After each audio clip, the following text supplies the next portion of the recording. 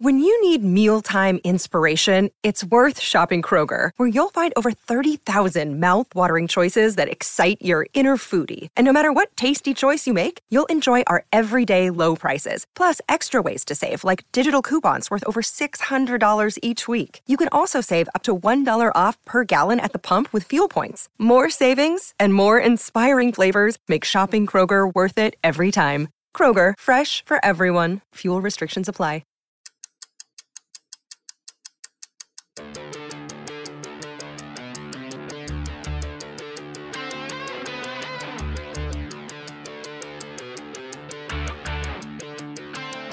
Hello and welcome back into Gamecock Central GM. Drawing near the close here, but this has been a really fun sort of mini-series, and I know I've learned a lot about everything, especially offensive line, and especially all these positions, the draft process, and things like that. As I left my house this morning, my roommate said, all right, teach me some things. I said, I'm not going to teach you anything, but Will Helms will. The process has been fascinating. This has really been a lot of fun, and the draft is less than a week away, so we're going to be blowing through these last couple position groups. We're going to finish off the defense today, talk a little bit about linebackers, and then get into some defensive back talk, and that will leave the quarterbacks and the stacked wide receiver class for early next week. We're recording this Friday morning. Draft, obviously, going to happen virtually next Thursday. And Will, I know this isn't exactly like your area of expertise, the thing you care the most about, but we haven't even talked about it yet on this podcast. Are you expecting anything unusual or funny or terrible to happen, given that the draft is all going to take place virtually on Thursday? I'm not necessarily something like funny or interesting, but one thing I'm looking forward to with the draft is, and I think it was Daniel Jeremiah on Twitter the other day tweeted out he's really interested to see what happens when GMs have to think for themselves, because he was just talking about you go to so many pro days, you go to all this different stuff, and that you get this consensus throughout the NFL on which guys are the best and which guys aren't the best. And those aren't necessarily based on one person's opinion. It's a bunch of people come together and you get this group think mentality. So I'm really interested to see what happens when every team has to do their own draft prep versus getting to rely on other people's draft prep.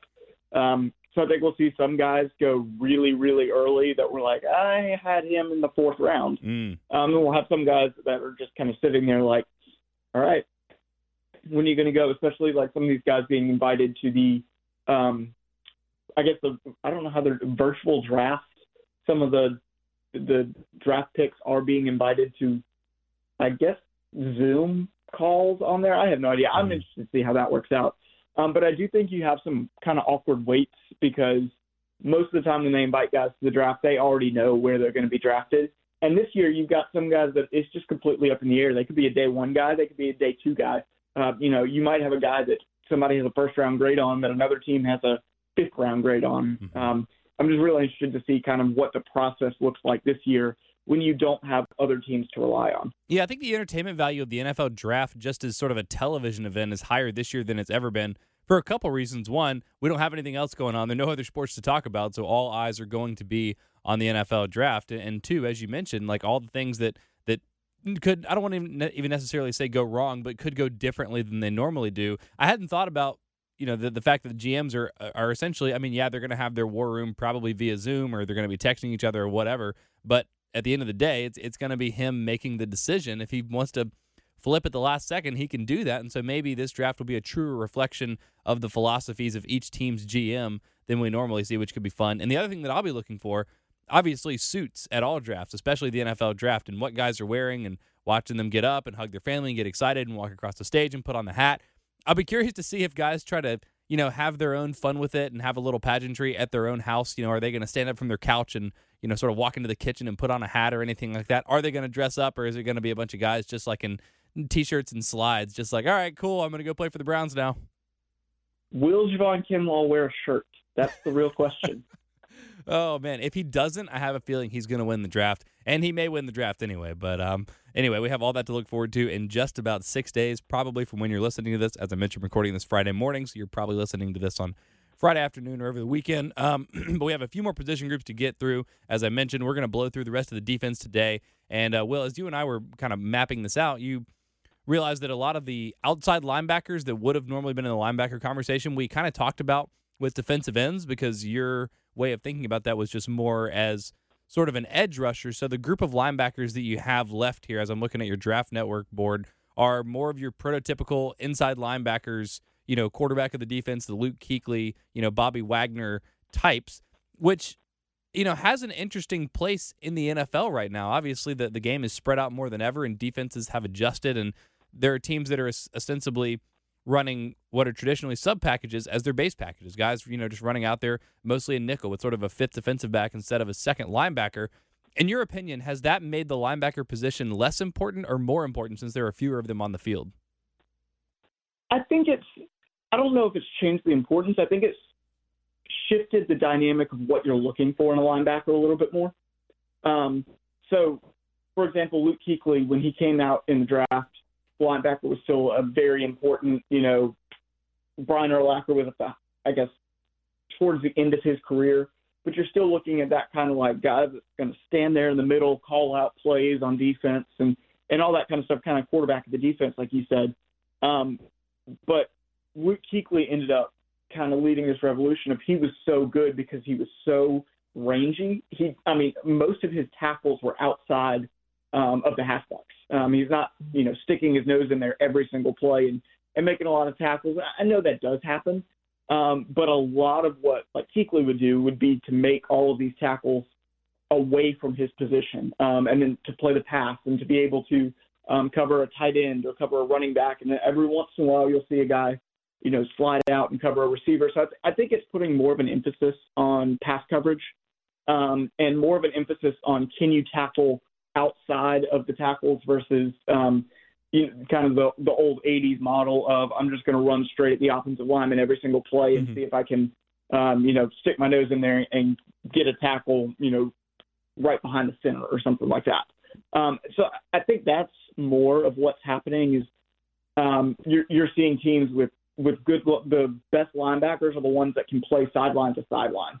And to me, that's one of the most exciting things to see on defense is seeing a guy that can, make a tackle 20 yards from his position. I'm always a fan of that. Yeah, no question about it. And there's no mistake and no coincidence that the guy at the very top of this list, by far and away, it seems, is Isaiah Simmons. And we can talk about him specifically in just a second. And very much fits that mold and, more athletic than Luke Kuechly. As you mentioned, Kuechly still did enough that sort of fit the bill of that traditional middle linebacker, and obviously his IQ, his intelligence, the way that he saw the game, the way that I love listening to opposing quarterbacks talk about going up against Luke Kuechly, because it's really, as much as it's a cliche to talk about quarterback and Mike linebacker making adjustments and making calls being like a chess match, it felt like it really was, and Luke Kuechly seemed to win that 9 out of 10 times. So while he had all that, he also had the range and athleticism and obviously excellent pass coverage ability, as you mentioned, that made him the best linebacker in the game for literally an entire decade. And Simmons, even more athletic than Kuechly. I don't know, the rest of the game, the intangible part of the game, I don't have any reason to believe that it's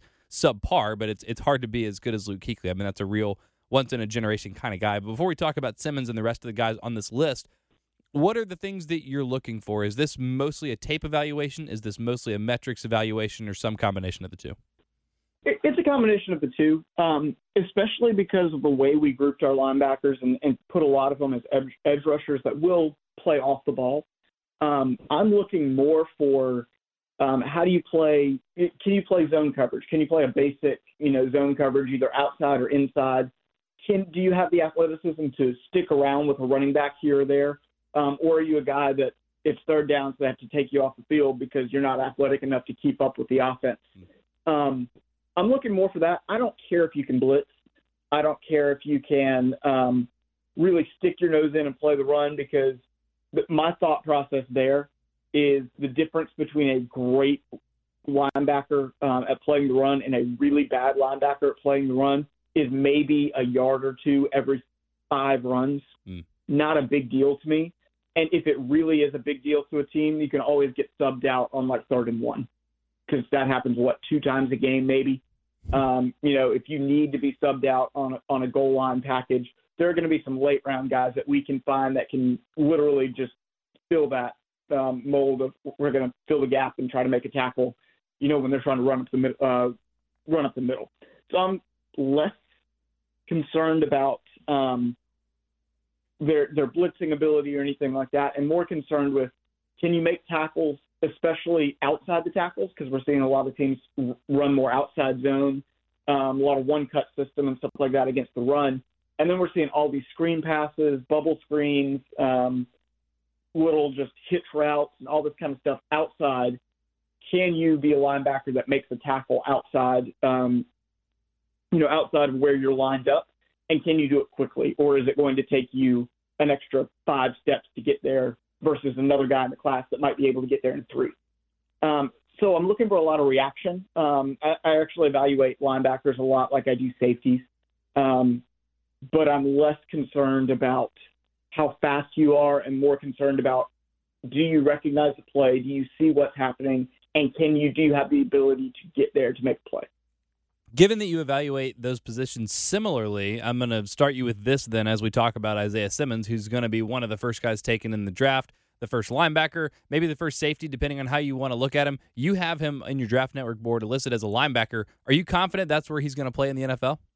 Not at all. I put him as a linebacker because Draft Network lists him as a linebacker, but he'd be the number one safety too. The thing about this, we knew he was athletic. We knew he played all over the defense. I've watched a lot of film because I think that if he lasts, he's a guy that the Panthers are going to take at 7. So if he does last that long, the Panthers better take him at 7. And the joke I've made is that the Panthers have so many holes on defense, it really would be a bonus they could take a corner in the first round. They could take a defensive tackle in the first round. They could take a defensive end in the first round. They could take an inside linebacker, outside linebacker, safety. They need all those positions, so might as well just take 6 at one time and take Isaiah Simmons because he would probably be the number 2 corner on this list if he just played exclusively at corner. But he's 6'4", 230 pounds. And so because of that, he'll play more linebacker, safety. A lot of times when we talk about tweeners, we get a little bit nervous because we don't know where they'll play. But he is, in my opinion, just a rare exception where it's, his versatility is so elite that he would be great at any of those positions rather than decent at all of them. Well, you anticipated my next question and I saw you going back and forth with some folks on Twitter about this, I think just earlier this week. Some people saying, people assume that he's going to be great because he's athletic, but how often have guys succeeded in the NFL without having a position? And look, Isaiah Simmons is an incredible athlete, but there have been a lot of incredible athletes that have gone to the NFL and not really had a spot. So what makes you confident that Simmons is going to land somewhere and that it's not just a matter of him settling, that he really will be, changing maybe even within a game, but at least on a week-by-week basis, maybe depending on matchups and sort of wherever a team needs him? Why is he going to succeed where others have failed?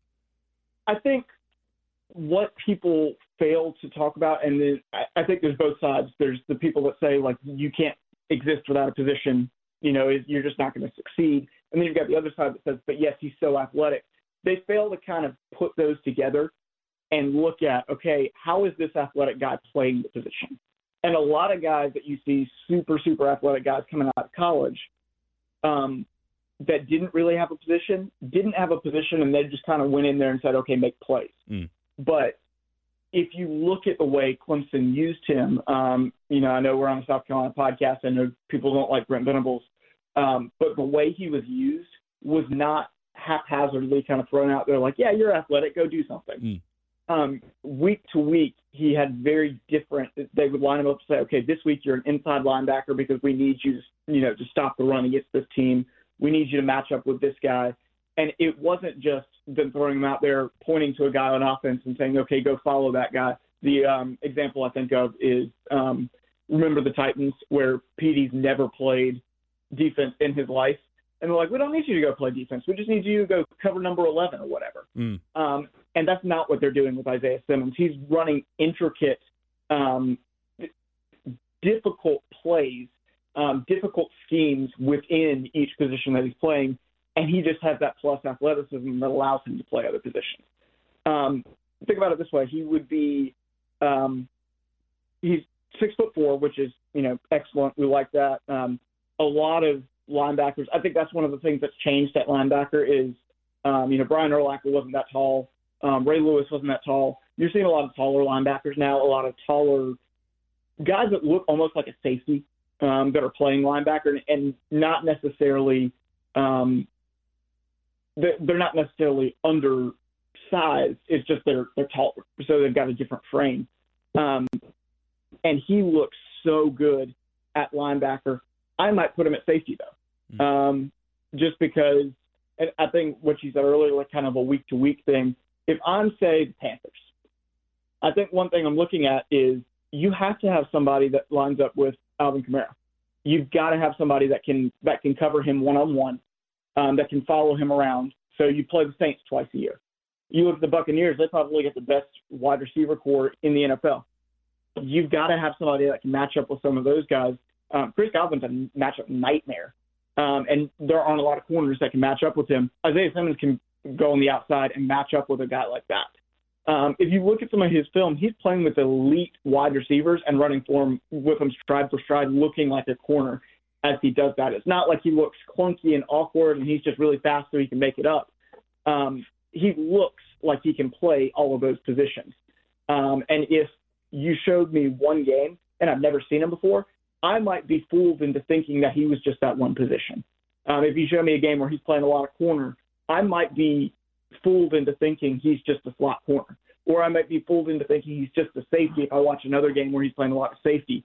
But then you take his body of work as a whole and go, oh, wow, he can actually play all of these positions really, really well. And then the last thing with it is, I mean, he's faster than Saquon Barkley at 6'4", 230, which at that athleticism, if you've got a guy that even has somewhat of a plan for how to use him, even if it's just, hey, that guy's athletic, go follow him, he can do that. So what I'm hearing is that his bust potential is completely contingent on him going to the wrong team and having a team just try to use him like Petey as opposed to giving him the kind of direction that has helped him excel at Clemson? Exactly. I think one thing that you can't do if I were a defensive coordinator is eventually he's going to be able to play every position and do all sorts of things for you. But I don't think you can come in as a defensive coordinator and say, okay, we're just going to have you play everywhere. Because the speed of the NFL game is a little bit different. I would love to see a team slowly start to implement different ways to use him every week instead of just throwing him out there and putting him at 12 different positions. Because you've got to learn more scheme stuff. You've got to learn more. He's got to get a little bit better at some of the techniques. If he's going to play corner, he's obviously got to get a little bit better at, at the technique there to become like an NFL corner or safety or things like that. So I would like to see him kind of eased into that versus just kind of thrown into the fire and saying, okay, we liked your college tape. Now do the exact same thing you did in college, but in the NFL. What's the gap between Simmons at 1 and your number 2 guy on this list and Patrick Queen from LSU? It's huge, and it has nothing to do with Patrick Queen. It's just the fact that Isaiah Simmons is that good. But I do like Patrick Queen a lot. He's more of your prototypical linebacker, and his best trait is probably his play recognition and his processing skills. There are a lot of times where he almost runs a play for the offense. There are times where, as a linebacker, you have to have certain keys as to what to look at. And there are times where he'll see a guard start to pull and take one step, and he's in the hole because he knows that guard's pulling. And so he'll go and beat the guard to where he's supposed to be. Because he's not looking at the running back to say, okay, where's the running back going to end up? He's looking at the rest of the play to say, this is where the play's going. Because of that, he guesses a little bit, which I have no problem with. Because, again, I think as we said, if you make a mistake as a linebacker in the run game, it's usually, unless 3 other players make a mistake, it's not huge. If you make a mistake as a cornerback and you jump a route and it's not the correct route, it's a touchdown every single time. If you're a linebacker and you run into the wrong gap, you run yourself out of the play, per se, you maybe give up an extra 5 yards on a run. So it's a risk worth taking if it's going to be something that allows you to have an extra tackle for loss or something like that. And on film, that's what Patrick Queen's doing, is he constantly is taking risks to lead to bigger plays, whether that's interceptions, forced fumbles, tackles for loss, just getting offenses off schedule. He's doing that all the time. He's not huge, but I like him a lot, especially as an inside linebacker. As complex as NFL offenses have gotten with a lot more motion with RPOs and things like that, has play diagnosing taking, I guess, educated guesses and like to I guess go back to what you were saying about him taking some chances, taking some risks. Has that gotten to the point where it maybe makes up for you being a little bit undersized, a little bit slower, because so much of making plays on defense in the NFL is knowing where the ball's going to be with so much misdirection, again, in RPOs and motion and things like that? Well, absolutely. And then, I think we talk about Kyle Shanahan's offense every single week on this podcast, but you think about the 49ers and what the 49ers can do to take elite defensive players out of plays, just with misdirection, with motion, window dressing. They have a plan for how to do that.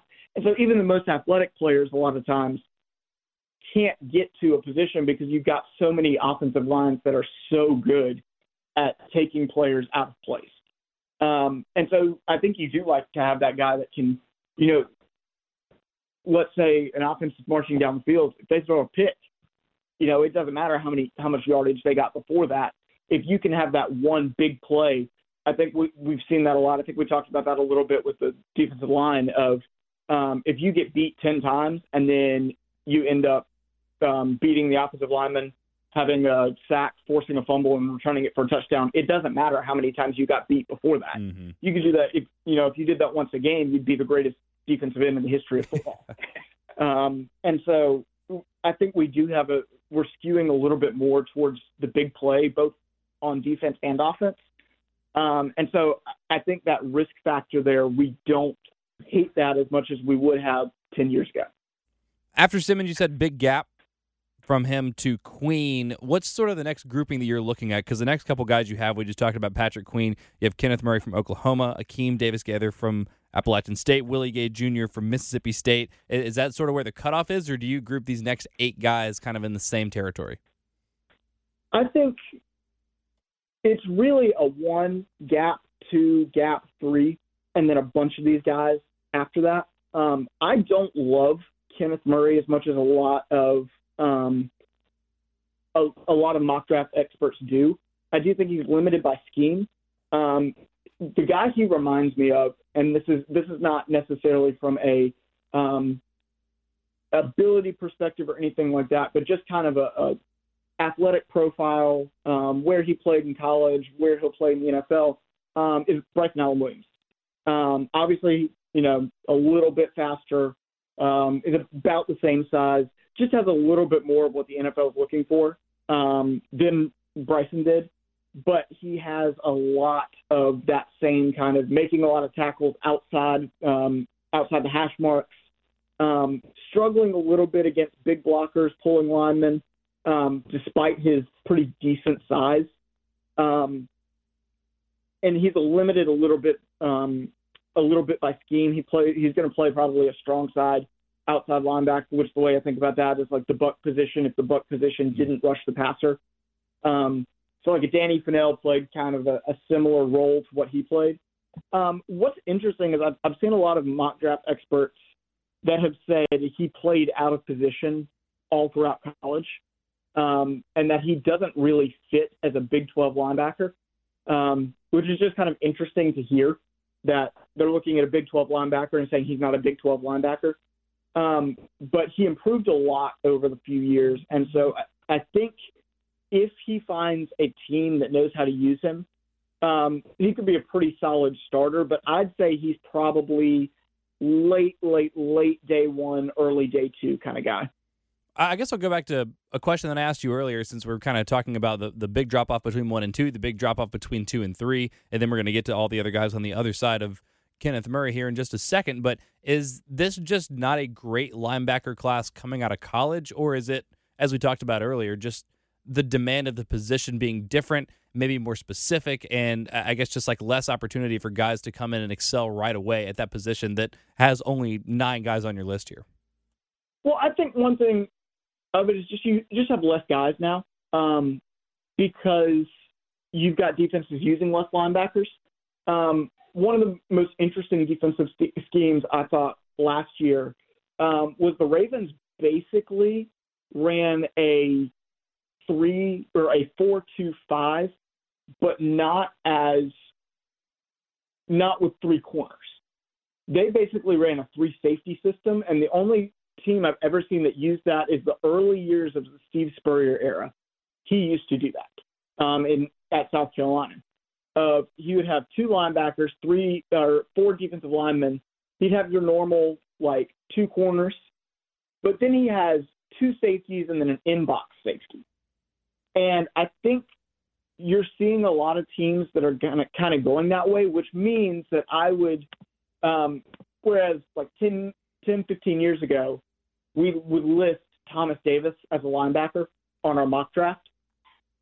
This year, a guy that has that exact same statistical profile, that same athleticism, would be listed as a safety. And I think that's just a little bit with how offenses are changing.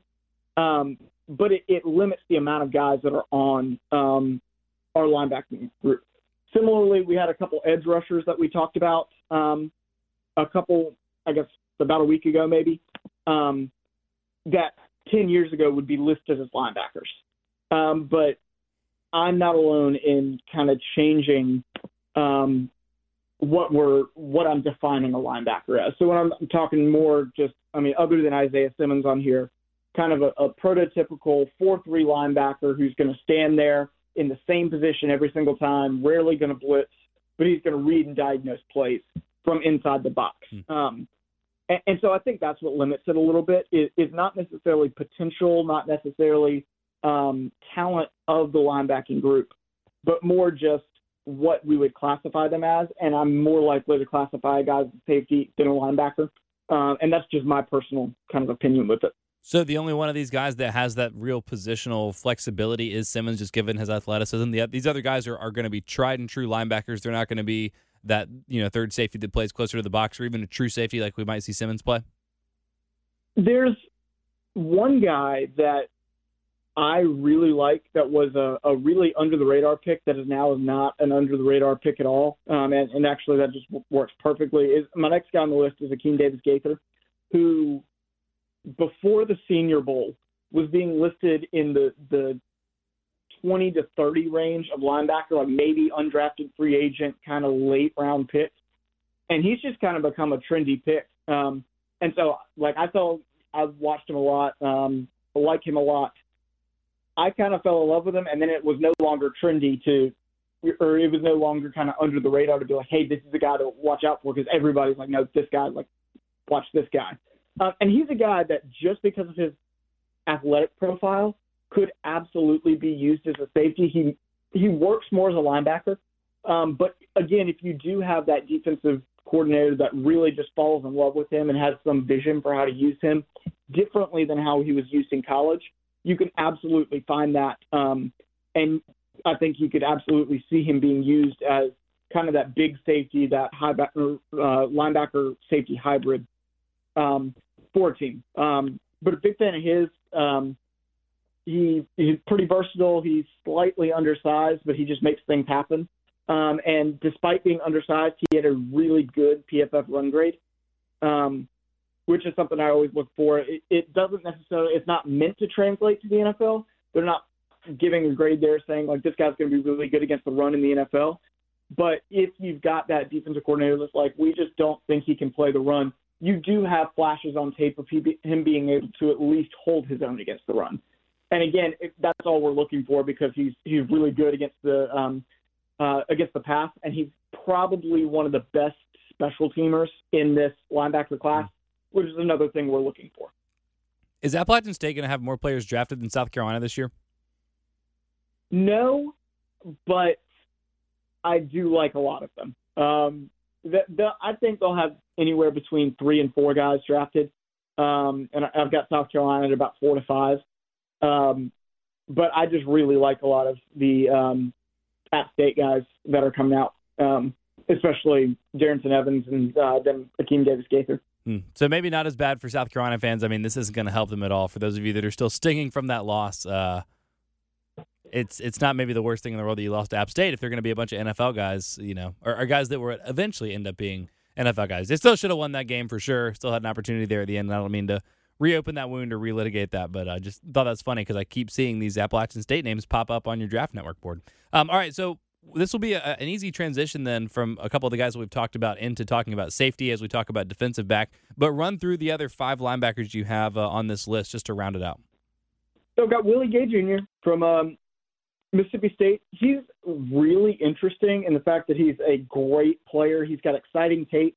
And he didn't have good production in college or sustained production, not because he wasn't good when he was on the field, but because he had multiple suspensions, including breaking his quarterback's eye, or I guess orbital bone, before the bowl game. If anybody remembers that happening with Garrett Schrader, we don't really have a lot of details from that, but we were told that Garrett Schrader was out for the bowl game with a broken orbital bone. And then it later came out that their linebacker was suspended because of a fight involving a teammate and that he may or may not have thrown a punch. So that's definitely a big red flag. But athletically, he's really good. We like him.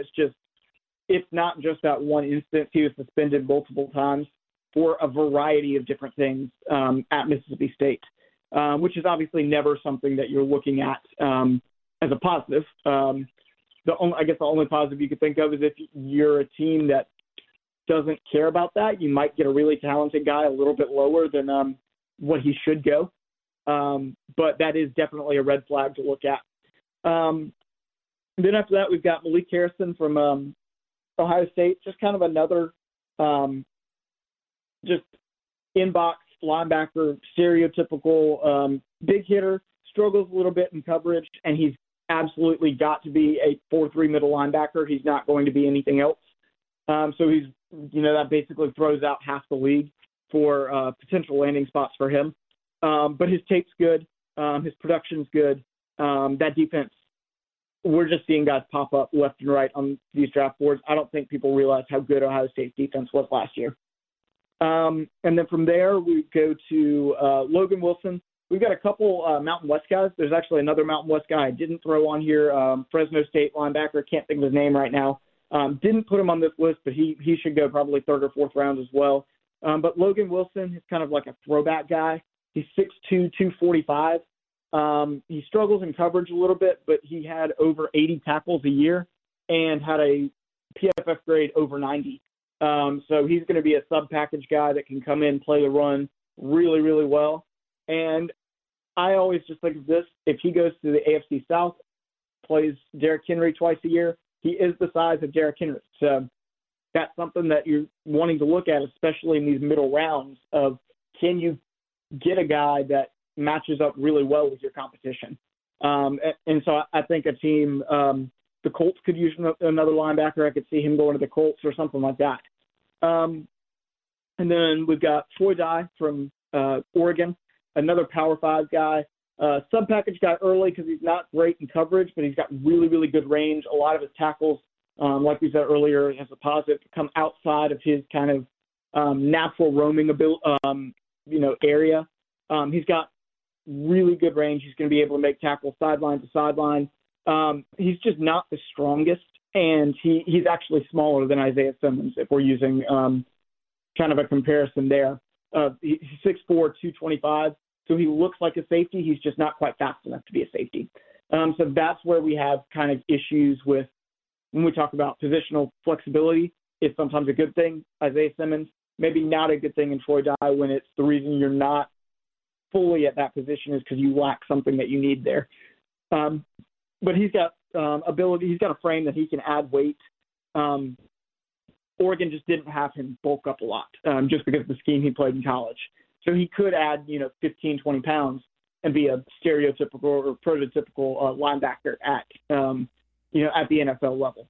And then our last guy would be David Woodward from Utah State, who, again, is pushed down because of some red flags, not off-the-field issues, but he's had multiple concussions. He broke a couple vertebrae in high school, and he had season-ending surgery last year. So that is definitely a red flag and could push him down draft boards.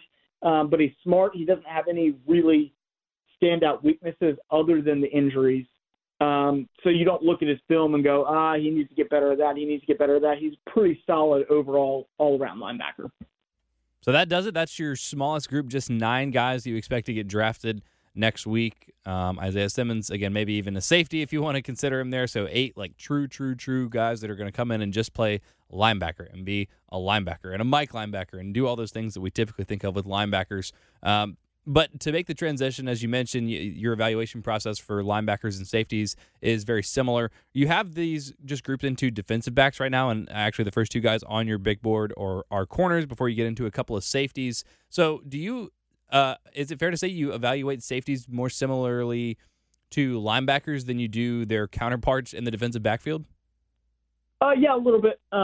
I just kind of a hobby when I started getting into this. I love evaluating defensive backs. It's probably my favorite thing. The reason is when I was first starting up some of the recruiting help and things like that I do, I tried to get to know a lot of coaches, and just through happenstance ended up getting to know a lot of kind of FCS, low FBS DB coaches. Talked to them a lot. And ended up I figured, okay, I know a lot of DB coaches.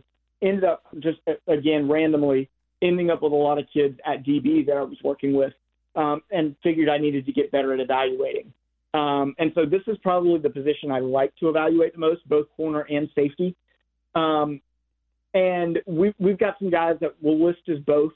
There are more than 2 positions in the defensive backfield. We put everybody in corner and safety.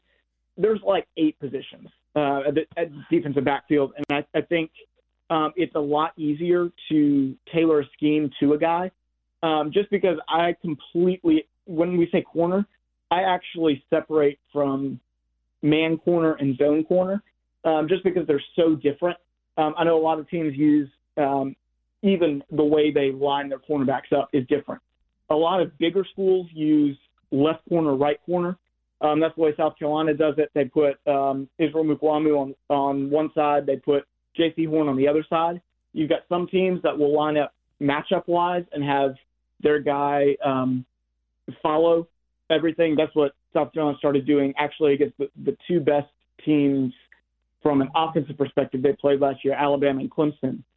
They went matchup, and they put J.C. Horn on a certain guy and Israel Mukwamu on a certain guy. And then if needed, they edited within the game.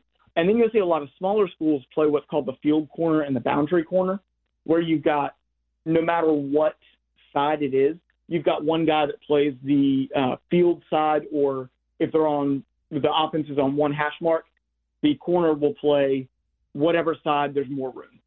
So you have that, and then you've got boundary corner on the other side, which is going to play the side closest to the out of bounds marker.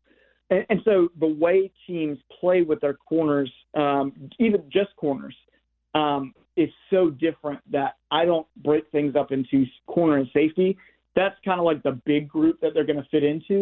But there are so many other small positional changes here and there that I like to look at, because a lot of teams do some really small changes in the NFL, and it can kind of give us some idea of what teams are looking at what players just based on what the college teams had their guys do and ask them to do in college. With so much variance amongst the positions then, I mean, if there are 8 positions of the defensive backfield, what do you do in your evaluation process to sort of standardize it, to say, well, this guy's actually the best corner? Is it just the best corner for what he does, or does that mean that he has the most skill, the highest skill cap to be as versatile as possible? If he needs to be a man corner, if he needs to be a zone corner, if he needs to be field, if he needs to be boundary, he can do all those things? Or do you just say, this guy was asked to play 80% zone coverage in college, he was the best at it, so he's going to be near the top of my list? There's a little bit of both. I use actually an evaluation process that Wofford's defensive back coach uses. Rob Green's great coach. I think he's going to end up being a future defensive coordinator, and if he wants to, can go up to the Power 5 level. Just a really, really smart guy. And he has 13 things that he looks for in defensive backs. And he basically has said, if you've got 6 of them, you're on our radar. If you've got 7 of them, we want you. If you've got 8 of them, we're going to make you a priority. If you have 9 or 10, he evaluates their current players too. He said he's never had a guy that has 9 or 10 that hasn't been all conference. And so it's just basically, do you have it? Do you not have it? And then from there, if you want to, you can go to a little bit more, okay, well, how good are you at this? But it's just stuff like, can you play man coverage? Can you play zone coverage? Things like that. Are you long? How long are your arms? Do you have height? Do you have speed?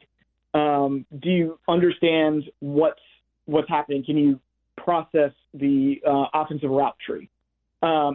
Different things like that. What's your play recognition? How do you tackle? Different things like that. And the more of those things a guy has, the higher he goes up the board. Once we get into the middle rounds, we're looking for guys that are elite at 1 or 2 of those things, because some teams don't need you to have all 13 of those. Some teams play a scheme where you're never, ever going to be asked to play man coverage. Not to throw a guy under the bus, but Josh Norman is not a man cover corner. And so he was elite in the Panthers' kind of combo zone coverage scheme. As soon as he went to the Redskins and had to play man coverage, he was very average and not worth his $15 million a year because he was changing schemes there. That's what pushed him down the draft board is he didn't have that man coverage, and the Panthers said, we don't care. We don't play a lot of man coverage. And so just looking at different things like that, you can be the worst man cover corner ever, and if your team never plays man coverage, they don't care. And so, when we're looking at that, we're looking at guys that are elite in some of those things, hips, feet, all of that kind of stuff. And really, in my opinion, if you break it down to that, it's a really easy position to evaluate, just because it is you can make it so formulaic of, does he have good feet? Does he have good hips? Does he have good speed? And you can look at that kind of stuff and break it down like that. I sent you something a couple weeks ago that had a breakdown of the top cornerback prospects in the draft and how much they played sort of by percentage, their coverage, and, cover 2, cover 3, and man and press and different things like that. So I guess I'll get you to comment on that a little bit as we go through each of those guys here. And the guy on the top of your list and most people's list that I've seen is Jeff Okudah out of Ohio State. What's the scouting report on Jeff Okudah? He's the best cornerback prospect since Patrick Peterson. That's my opinion, but it's not an unpopular opinion. This guy is just so good. When we're going through those things, it's not just he's getting checks on a lot of them. He's getting check pluses on a lot of those different things that we're looking at. His hips are super solid. What we're talking about there is, how do you move? If you watch a corner, they obviously start facing the wide receiver. Eventually, they're going to have to turn around and run with the wide receiver. How are you changing directions? Can you change directions to make a break on a ball? Anything like that, because obviously as a corner, you have to be able to react, because you're not going to be able to tell, even if it's a pass play or a run play. A lot of times for a linebacker, it's just, is it a pass play? Is it a run play? If it's a run play, is it left, right, or middle? As a corner, it could be a pass play, and you still have, I think the NFL breaks it down, if I'm counting right, to 12 different kinds of routes, even just like groups of routes. And so at best, you have to memorize and be able to react to 12 different kinds of routes. And his hips are incredible. Just the way he flips in and out of his breaks. That's one thing that at the combine he excelled in kind of the on-field drills with that. He's confident. We love confident, borderline cocky corners. We love that. He's got good speed. He's got good acceleration. He's got good feet. His discipline, somebody asked him and said he could get a little bit sloppy sometimes. I don't know who asked him that. That was a stupid question. But his reply was, I didn't commit a penalty in college. And I was like, oh, that's wow. Okay. And I looked it up, and he didn't commit a penalty in college, which is kind of incredible with how physical he plays. He always has, for whatever reason, it seems like when the ball is in the air, he's going to get there at the exact same time as the ball. So he's not going to make he's not going have a lot of pass interference penalties. He doesn't get beat deep. He's physical. He can tackle. He can do all of those things. There's nothing in his game that suggests he would have anything really to work on other than going from great to exceptional in any category. Did he mostly play man at Ohio State? Played a lot of man. I'm looking at this that you sent me the other day just to see. Played a lot of press. 61% in press, which if people don't know press coverage, it's basically instead of playing off, 5 yards away and reacting, you are standing right over the wide receiver and hitting them before they get out of their break. It's kind of a high risk, high reward if you don't know how to do it. But he's one of the best in college at press coverage. He played it a lot, and then played a lot of cover one, which would be the cover one, cover two. It just depends on what you're talking about. But a lot of cover one is going to be one deep safety. So played a lot of cover one, which means he didn't have a lot of safety help in college. And that's a good thing because he was basically on an island the entire time, so he got used to not having help, which he might not if he's going to some of these teams near the top of the draft that are pretty bad. What would be a good landing spot for him? The teams that are probably going to be looking at him, top 10, top 8, top 7, wherever he's projected to go, that are going to play a lot of man coverage and be able to take advantage of his particular skill set. I think the Lions would be absolutely crazy not to draft him. I think that's pretty obvious. The only thing that I could think of is if some team behind the Lions comes up with this massive trade package for a quarterback. That's the only way I could see the Lions not taking him. Because actually he's got kind of I guess this is a lower end comparison, but I've seen a lot of people comparing him kind of to Darius Slay, who used to be on the Lions. That relationship kind of deteriorated a little bit. But they like to play a lot of man coverage. They like to play a lot of press, and they have a lot of trust in their corners. And so I think putting him on the Lions would be a perfect fit.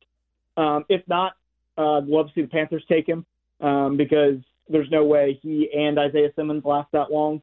But if he were to fall, you could see really any team would benefit from him that needs some sort of defender. The only reason I would say somebody wouldn't pick him is if they like a defensive end a little bit more or they have to go offense. I know I ask you this question every time, but I'm just always curious, especially when you have someone, we just talked about Simmons and now talking about Okudah, that are so good at their position. What's the gap between Okudah and then sort of the next group of, you got CJ Henderson, you got Christian Fulton from LSU, and then Okudah's running mate at Ohio State and Damon Arnett? So this group is actually pretty solid. I like this group a lot. It has nothing to do with the other three, how far above he is. When you're really talking about a once-in-a-decade prospect, Patrick Peterson was, 2011? So we're 9 years since we've had a guy this good come out in the draft. I don't want to put expectations too high on Okudah, but he really could be top 5 corner in the league this year, depending on where he goes, what opportunities he gets. But that doesn't mean the other guys aren't good. I like C.J. Henderson a lot. The guy, we like Florida defensive backs, going back to the Will Muschamp days there. They put out a lot of defensive backs. His thing is he's crazy athletic. He's long. He's not big. So he's got some room to add a little bit of weight because he does get pushed around a little bit when he ends up getting up against taller receivers. His Miami tape was not that great. End of last year didn't have to be good because people remember from our defensive line talk, the defensive line that day just dominated. But he's not a great tackler, which on the list of things that I want my corners to be, if I have to choose between athletic and really good in man coverage and can tackle, I'm choosing athletic and really good in man coverage, and that's where C.J. Henderson is. So I could see maybe a team like the Vikings a little bit later if he lasts that long. Or actually, let me see where I have him in my mock draft. But I really like Henderson, and then I really like Arnett and Fulton. I think Arnett's kind of your overall solid guy. His biggest weakness is that he wasn't the best on his team. So that's not really a weakness. It's just he didn't play a lot of the other guy's number one or the other team's number one guy because you've got Jeff Okudah on the other side locking that down. But he's really, really solid, doesn't really have a lot of weaknesses in his game. He also doesn't stand out of looking at this thing and going, wow, he's just the best at this. But at corner, you want a guy that's really solid at a lot of things, and he's definitely one of those guys. Is that where you cut off the second group, or do you put? Sorry, I guess you got to do Fulton too. And do you put AJ Terrell in that group too? And how far down does this group go? Sort of the second class of corner prospects. This group I actually have extending into the second round, and I've kind of put this group. If I were to name it, I would say no obvious weaknesses. It means they're not Jeff Okudah, and then maybe don't stick out with one trait that's just elite, but they don't have anything that is going to push their draft stock down as, oh, he can't do this, he can't do this. We've got a lot of things on here that, or a lot of guys on here that are going to be pretty solid and don't have an obvious weakness in their game. So same thing with Fulton. He's got good technique, and then he's got, if he did have an issue, it would be he's not great with the ball in the air, which, according to a lot of defensive back coaches I talked to, is easily correctable. There's some level of, I guess, natural ability there, but he just looks a little bit awkward once the ball is thrown a lot of times. And so you're going to see every once in a while on tape a guy go up over him and make a really nice catch. But he's pretty good, and he can press. And he can do all those things, so there's no obvious weakness in his game either. The 9th-ranked defensive back, and I guess the 1, 2, 3, 4, 5, 6th-ranked cornerback is from Auburn. His first name is Noah. How good are you at saying his last name? About as good as Gus Malzahn, which is to say not good. Gus Malzahn actually in his introductory press conference didn't say his last name. He said, we signed this really good corner named Noah, and just ignored his last name the whole time. I've got a pronunciation here. Is it Igbinoghene? Igbinoghene. Igbinoghene. All right, cool. Igbinoghene. How many teams are not going to want to draft him because they don't want to make their GM try to say that via Zoom? At this point, you just say Iggy or something like that. He's really interesting because he's only played corner for 2 years. So when I said corner, he was actually a wide receiver when he went to Auburn and transitioned to corner, and he's got all of the physical tools that you want. He's exciting. He makes big plays on tape, but he is extremely raw. And he's going to need a coach to basically one-on-one work with him for about 6 months before he can be trusted really with a lot of one-on-one opportunities. That being said, he's got all the physical tools. And as a former receiver, he's got good ball skills. So if you have a team that's patient, that will work with him, that's a great landing spot. The problem is, how high are you willing to go to draft a guy that you know is not going to be able to contribute much his first year? Mm-hmm. If you're trying to draft a guy in the first round and you basically say, yeah, he's not going to help us year one, and it's not something like Tua where maybe you just want to be careful with his injury. I know a lot of teams that wouldn't want to do that. So I could see him early day 2. But he's another guy that, because we don't have a lot of insight as to what GMs are thinking, you could very easily have a GM, 22, 23 and say, yeah, we're going to take a chance on this guy because we just love his tools. As we go through the rest of the corners, we started on that. We'll go through the rest of the guys you have here and then circle back to safeties because you do have a lot of safeties ranked higher than some of these corners that we've already talked about. But I'm noticing a similar trend as the defensive line where this is basically all Power 5 guys and mostly SEC guys. Is that just because the best athletes out of high school oftentimes are defensive backs that go to the biggest schools and then they become the best prospects? Or does it have more to do with relative level of competition, which felt like it was sort of the case with defensive line just because the offensive lines are so good in the Power 5 conferences? You get a better idea of the guys that are going to be more NFL ready in those Power 5 conferences. So this is just I don't want to say guess, but kind of an observation. Especially when I'm evaluating guys, I really like long, tall, fast corners. And so if you've got a guy that's 6'1", can run, and isn't like 150 pounds, he's going to usually, I say this, I know a lot of guys I'm working with that aren't ending up at Power 5 schools that are like that. But that's going to skew more towards your Power 5 school. Corner and defensive end are probably the two easiest positions to just look at and not even look at film and go, you're a cornerback and you're probably really good at it. Because if you look at some of these guys in a room, you would be able to there's kind of a running joke of my mom has several friends that will just be out and we'll see somebody that looks athletic and we'll like send a picture and say, okay, ask Will who this is. And I'm like, I don't know who that is. But a lot of times you look at him and go, yeah, I had no idea who he is, but he plays cornerback at the college level or the NFL level, because you can just tell.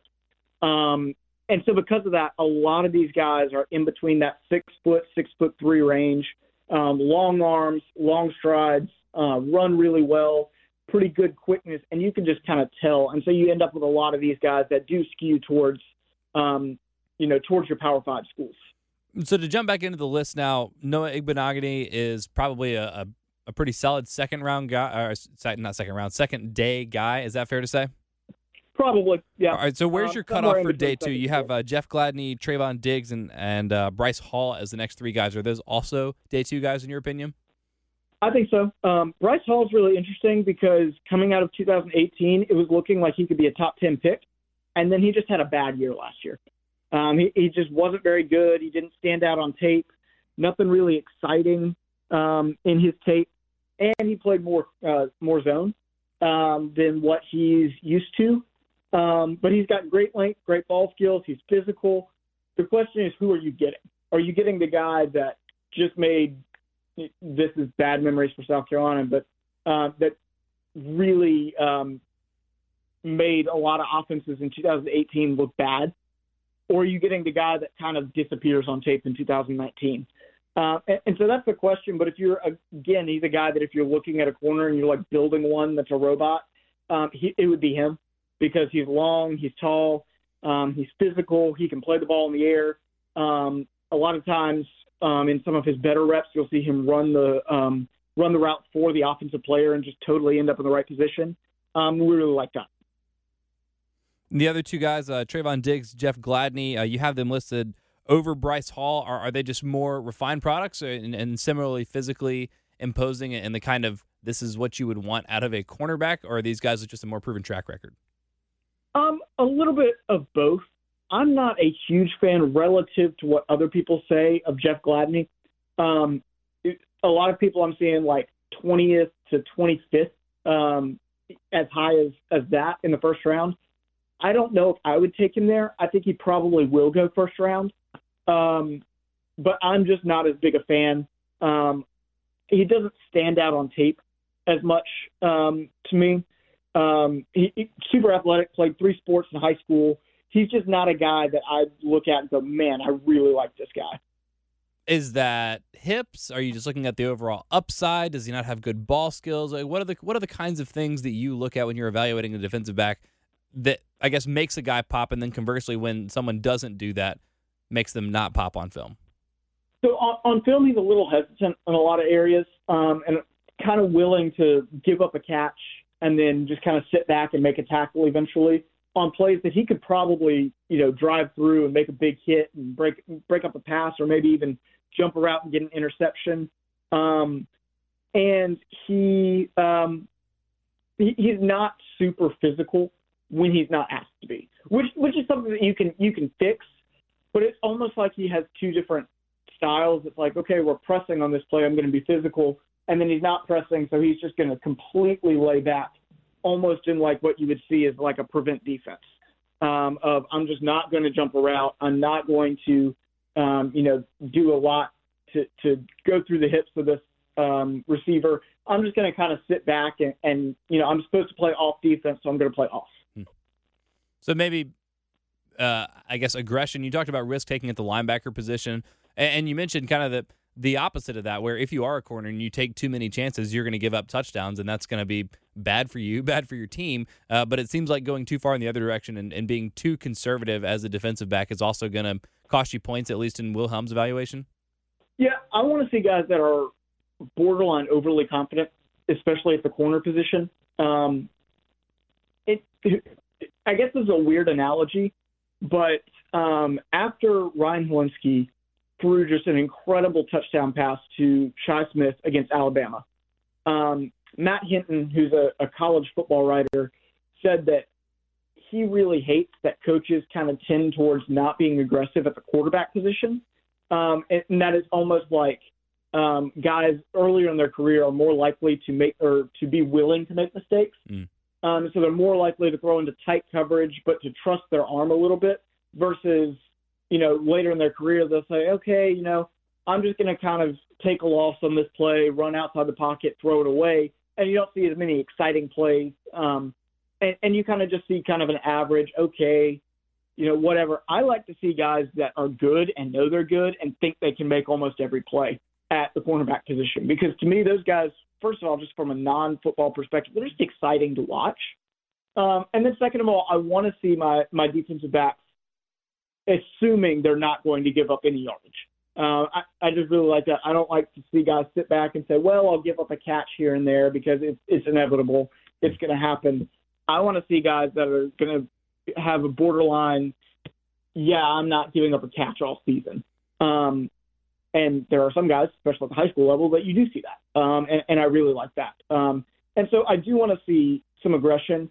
I think it's got to be controlled aggression. You can't jump a route if you have no safety help. But if you've got safety help, I think it's, pick and choose your spots to try to make a big play. Mm-hmm. Yeah, that's what the safety help is for. And I think swag is probably a bigger asset at defensive back and probably at corner than any other position in football.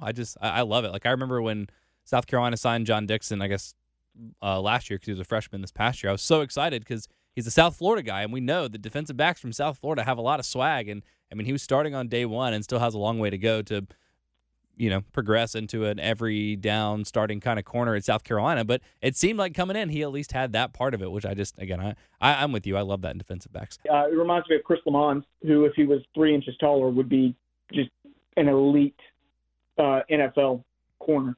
Because of that South Florida, that swag, and I really like that. I like Fenton with that. So yeah, I totally agree with that. You got 3 more guys here in the cornerback part of your list. You have Cameron Dantzler, you have Troy Pride Jr. from Notre Dame, and then it's so fitting because I think you like Lamar Jackson more than everyone, except for probably like Mr. and Mrs. Jackson, and maybe John Harbaugh now, but you have cornerback Lamar Jackson from Nebraska. Those are the last 3 guys on your list. Are those still day 2 guys, or are we now into day 3? So the first 2 guys are day 2 guys, probably. So Cameron Dantzler, he's tall, he's long, he's a little thin. He's at 185, 6'2", 6'3", 185. And he could be a little bit more consistent, but I'm a fan of Cam Dantzler, and I like long and athletic corners. So especially if you're taking a, third-round risk on a corner, I'm okay with a guy like that because he does bring so much potential upside to that. Obviously, this is not an exhaustive list. There are going to be more corners that go, especially later. Wanted to throw Troy Pride on there. He's a South Carolina guy. Went to Greer High School. So like him on there. And he's our really first corner on here that doesn't fit the super tall, super long mold of a lot of the corners that you're seeing today. 5 years ago even, seeing a 5'11" corner is normal. Now it's almost everybody's 6 foot. I know a lot of coaches in college put like 5'10", 5'11" as that threshold of like, we want to see you at least at that height. So he's not the tallest, but I think he can absolutely manage, and he's really fast and quick. He just needs to be able to learn how to use that. His hips and feet aren't great. So his athletic ability gives him a lot more upside for the feet and hips. They should be better than what they are based on his athletic profile. He's not limited by, I'm just not fast enough, so this is as good as my feet are going to get or my hips are going to get. If he could use a little bit more coaching there, and he could be a really nice outside corner, maybe even nickel corner for a team there, because his technique is pretty good as far as playing the hands, as far as pressing, playing in man. He's pretty good technique-wise. Just could use a little bit of refinement in some of those transitions with feet and hands, or feet and hips and things like that. And then our last guy, Lamar Jackson, I threw him on here. He's my favorite day 3 guy. There are going to be a lot of other day 3 guys. I've seen him mocked as late as the 7th round. When I do a lot of mock drafts for the Panthers and I see him there in the 5th or 6th round, I like to try to pick him up because his one thing on tape is, how does he stack up speed-wise? He doesn't seem that fast. And then he went at the Combine and ended up running well. Not the fastest guy in the world, but relative to what we thought he was going to, he ran pretty well. I'm trying to look up exactly what speed he was. But that was like the question mark. And I always like guys that come in with maybe an athletic deficiency, or maybe there's just something that teams are looking at going, oh, we don't like that as much. And then they disprove that when they go to the Combine. And that's kind of the thing.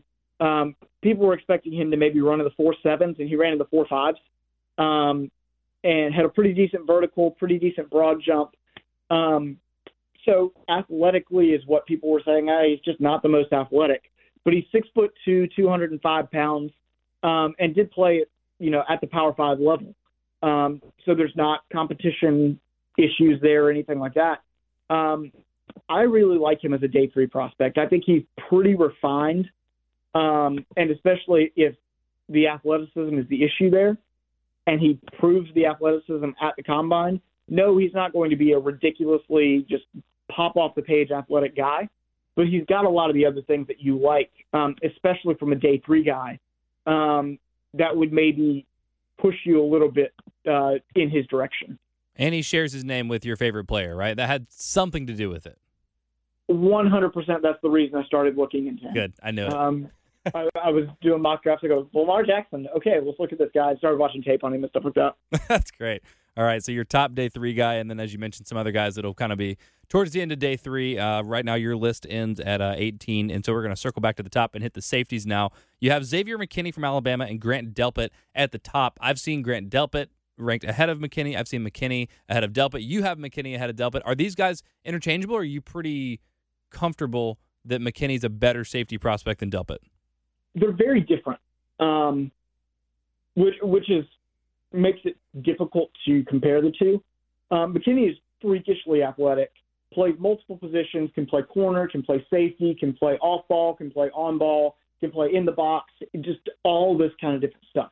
And he does all of it well. He's good at a lot of those positions.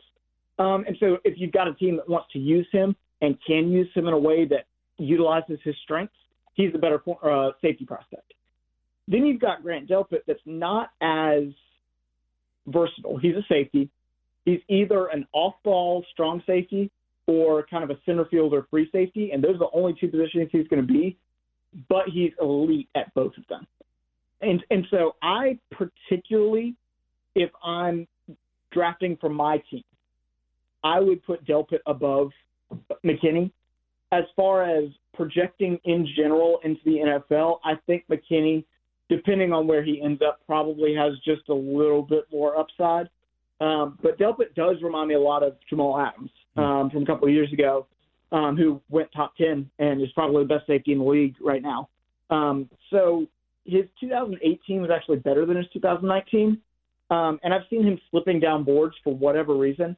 But I'm a big fan of Delpit, and I think that that he can be really, really good. The one thing that's interesting is in 2018, he had a really good year and then broke his collarbone, broke his left collarbone. In 2019, he's always been a big hitter. He's been has great reactions, can read and diagnose plays. He's got everything you want from a safety. He's a big hitter when he goes to his left.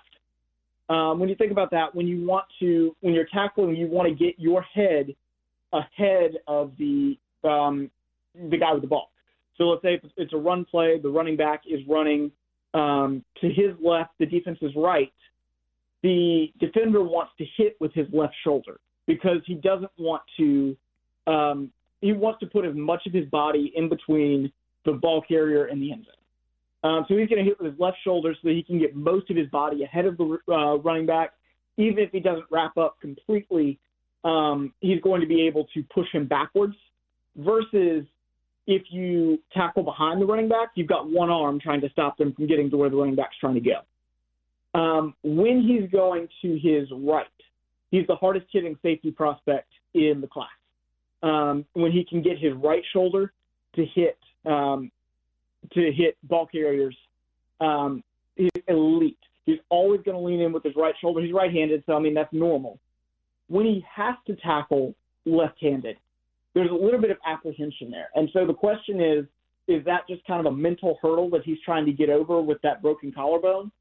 I broke my collarbone in high school. It took me 3 years to get over. I still put on my shirt a different way because I broke my collarbone in high school and had to change how I put shirts on. And so is it something that's just a little bit apprehensive and he'll be fine in a year?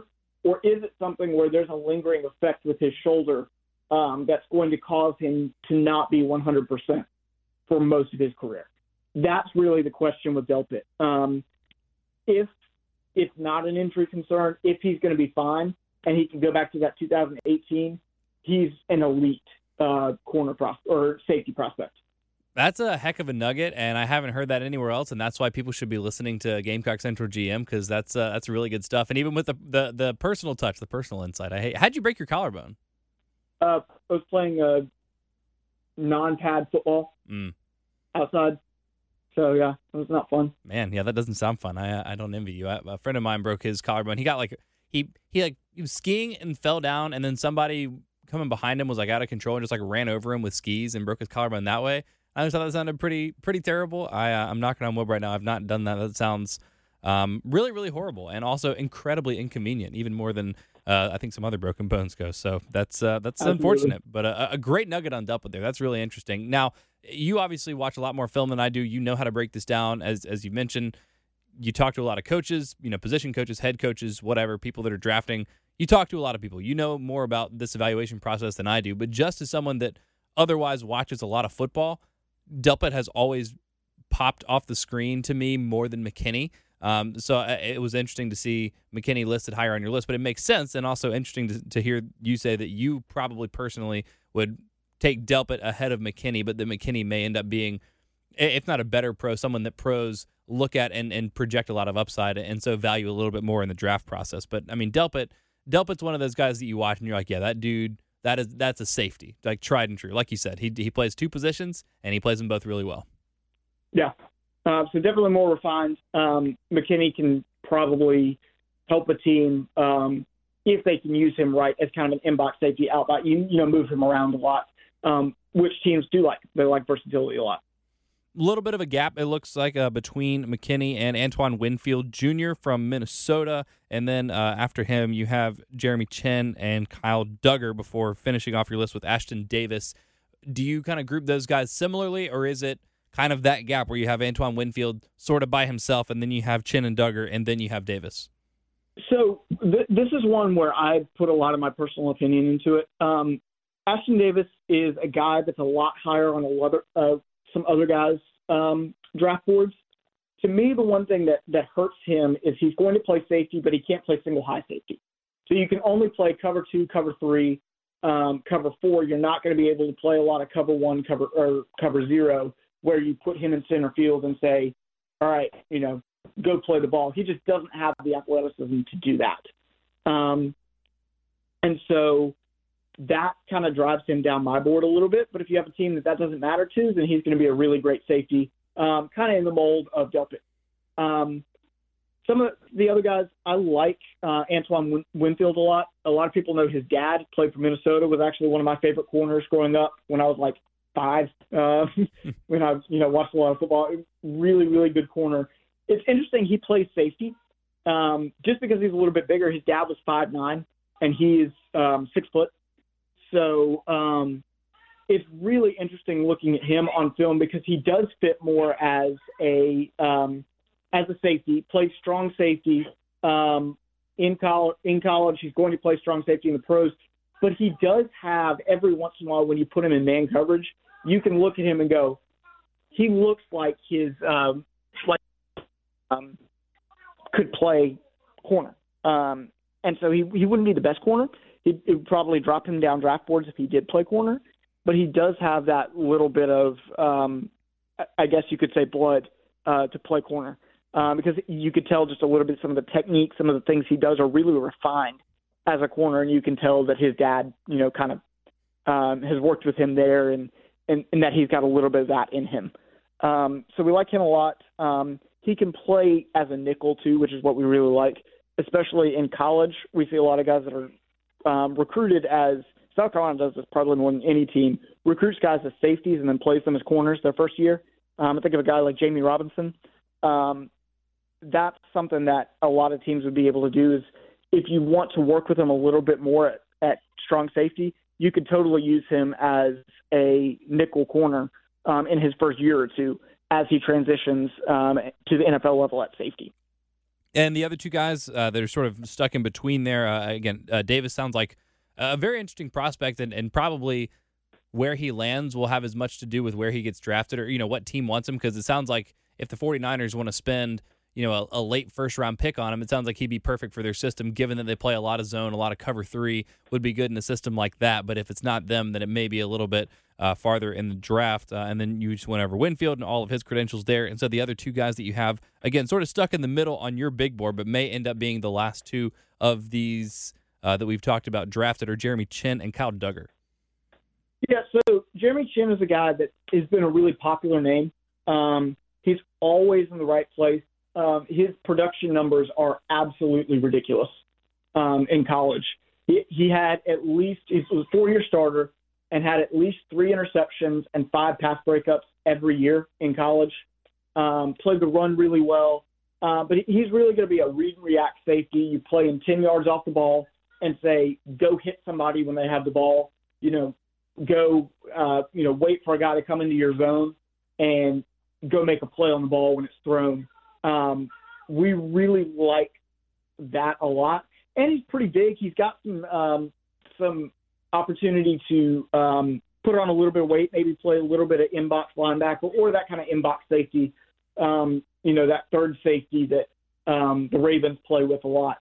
He's got some of that potential, too, at 6'3", 220. The one thing is just he's really inconsistent in man coverage, which we're fine with if you're playing at strong safety because it's not very often that a strong safety is asked to play a lot of man coverage. And when they are, it's usually on a blitz when they're not going to have to play man coverage for very long. I got to talk about real quick Kyle Dugger, just because he's probably my favorite mid-round prospect in the draft. Local guy, Lenore Ryan, long, athletic, fast, quick, elite feet, hips, change of direction, can play any DB spot. He's raw. That's basically it. He's got everything that you can't teach.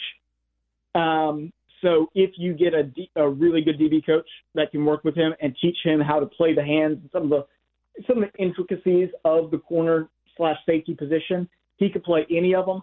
I see him as a free safety. I see him as a Panther. I would be very upset if he did not end up as a Panther. I'm thinking third round. That Panthers have 2 third-round picks. I think the first one needs to go to Kyle Dugger. I don't think it's a hard decision to make there. I think you make the pick, you get extremely happy, and then you see him play really well for a few years, or a lot of years, really, because I just think he's that good. He's just not going to be able to contribute year one. So a team like the Panthers that is rebuilding would love to be able to get him out there because he's not going to cost you a playoff position because the Panthers aren't making the playoffs. Right. So to see him play at a team that really can deal, if a team can afford to have some lapses in coverage or some mistakes here and there and can deal with that, they're going to get an elite prospect from all of those different intangible, not necessarily intangible, non-teachable things. He's got the speed. He's got the length. He's got a ridiculously good vertical jump, broad jump. His 3-cone was awesome. just really took the combine by storm and went from maybe a 6th-round pick to about a 3rd-round pick, to the point where I don't know if he's going to be around in the 3rd round when the Panthers pick 7th in the 3rd round. But we'll see. So really big fan of Kyle Duggar. And then other things, since we just didn't hit them, didn't really have a lot of time to hit any specialists in this. I do expect there to be a couple punters drafted. Joseph Charleston, I think, would be the first punter drafted. And I could see him 5th round, 4th round being drafted there. Not much to say about a punter. He's got a good leg. He had a couple rushing attempts. That's cool, I guess. Yeah, wasn't he Carolina's leading rusher in the Texas A&M game, or for at least half the game? Yeah, he was, with 13 yards. Yikes.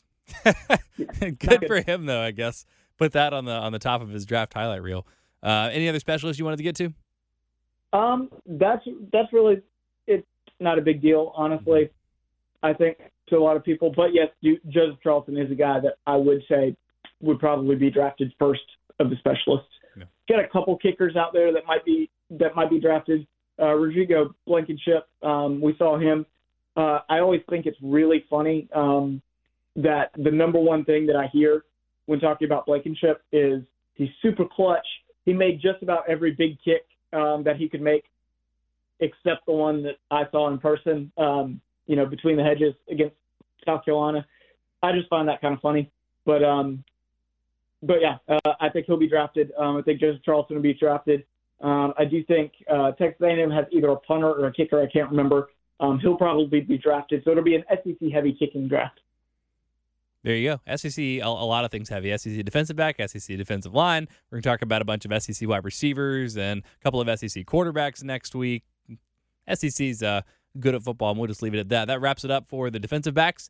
And for the entire defense, one side of the ball down. We just have quarterbacks and wide receivers left to do, and we're going to do that next week. Again, draft in just 6 days from when we're recording this, so we're getting in just in the nick of time there. And for those of you that are wondering about Will's process, obviously a lot of great stuff in here, a lot of good evaluations, and not just from you watching tape. It's conversations, as I mentioned, that you're having with coaches at all levels and conversations that you're having. If you want to get a little bit of an insight as to how Will works when he's watching these things, he's been streaming them on Twitch, prep_RA. And I know your schedule's been a little bit flexible here, just kind of basically whenever you have the bandwidth available to make sure that you're giving a good quality stream. So just stay tuned to his Twitter at WHelms21 to see when he's streaming. And if you're someone that's interested in this beyond just the curiosity of, hey, I'm curious about this NFL prospect, if you're wondering about your own prospects to continue playing whatever sport at the next level, or someone you know is interested in continuing whatever sport at the next level, prep-ra.com is where Will can help you guys break down film, can help you with tutoring and SAT and ACT prep, because you want to make sure that you're taking care of the academic side of it as well. Will, I don't know how you balance all these things, again, in day-to-day life. In quarantine, it's like you have more time, and it still feels like your schedule's incredibly full, but you got a lot going on, and it's a lot of really cool stuff, and I'm really glad that you're doing it. I don't really know anybody else that's exactly in this space, offering as much as you do for free on Twitch, just for people to come watch you break down film of a lot of these guys, and then obviously what you do with Prep RA, which is just a tremendous amount of work with the tutoring, subject-specific, SAT, ACT, standardized testing, film breakdowns, all sorts of things. Prep-ra.com is where you can check out all of that. So, Will, thank you for doing that. Thank you for doing this podcast. It's just tremendous. And this is fun for you, right? Or is this work? Oh, I love it. Okay, good. This is the way I've been describing it. Is it's an opportunity for me to do this with a purpose versus just doing it with no purpose whatsoever. So that's good. There you go. As the Joker said, if you're good at something, never do it for free. Unfortunately, we do this podcast for free, so if y'all want to help support it, rate, review, subscribe to this and everything on the Gamecock Central Podcast Network. We have another Carolina podcast. We have the Hard Foul. We have our final episodes of this, Gamecock Central GM, which we're obviously going to be wrapping up next week before the NFL draft. And then before we know it, football season will hopefully, fingers crossed, be here, and we'll have a lot more football to talk about with Will in the fall. But Will, thank you so much. We'll talk to you next week. Thank you all for listening, and we'll talk to you soon.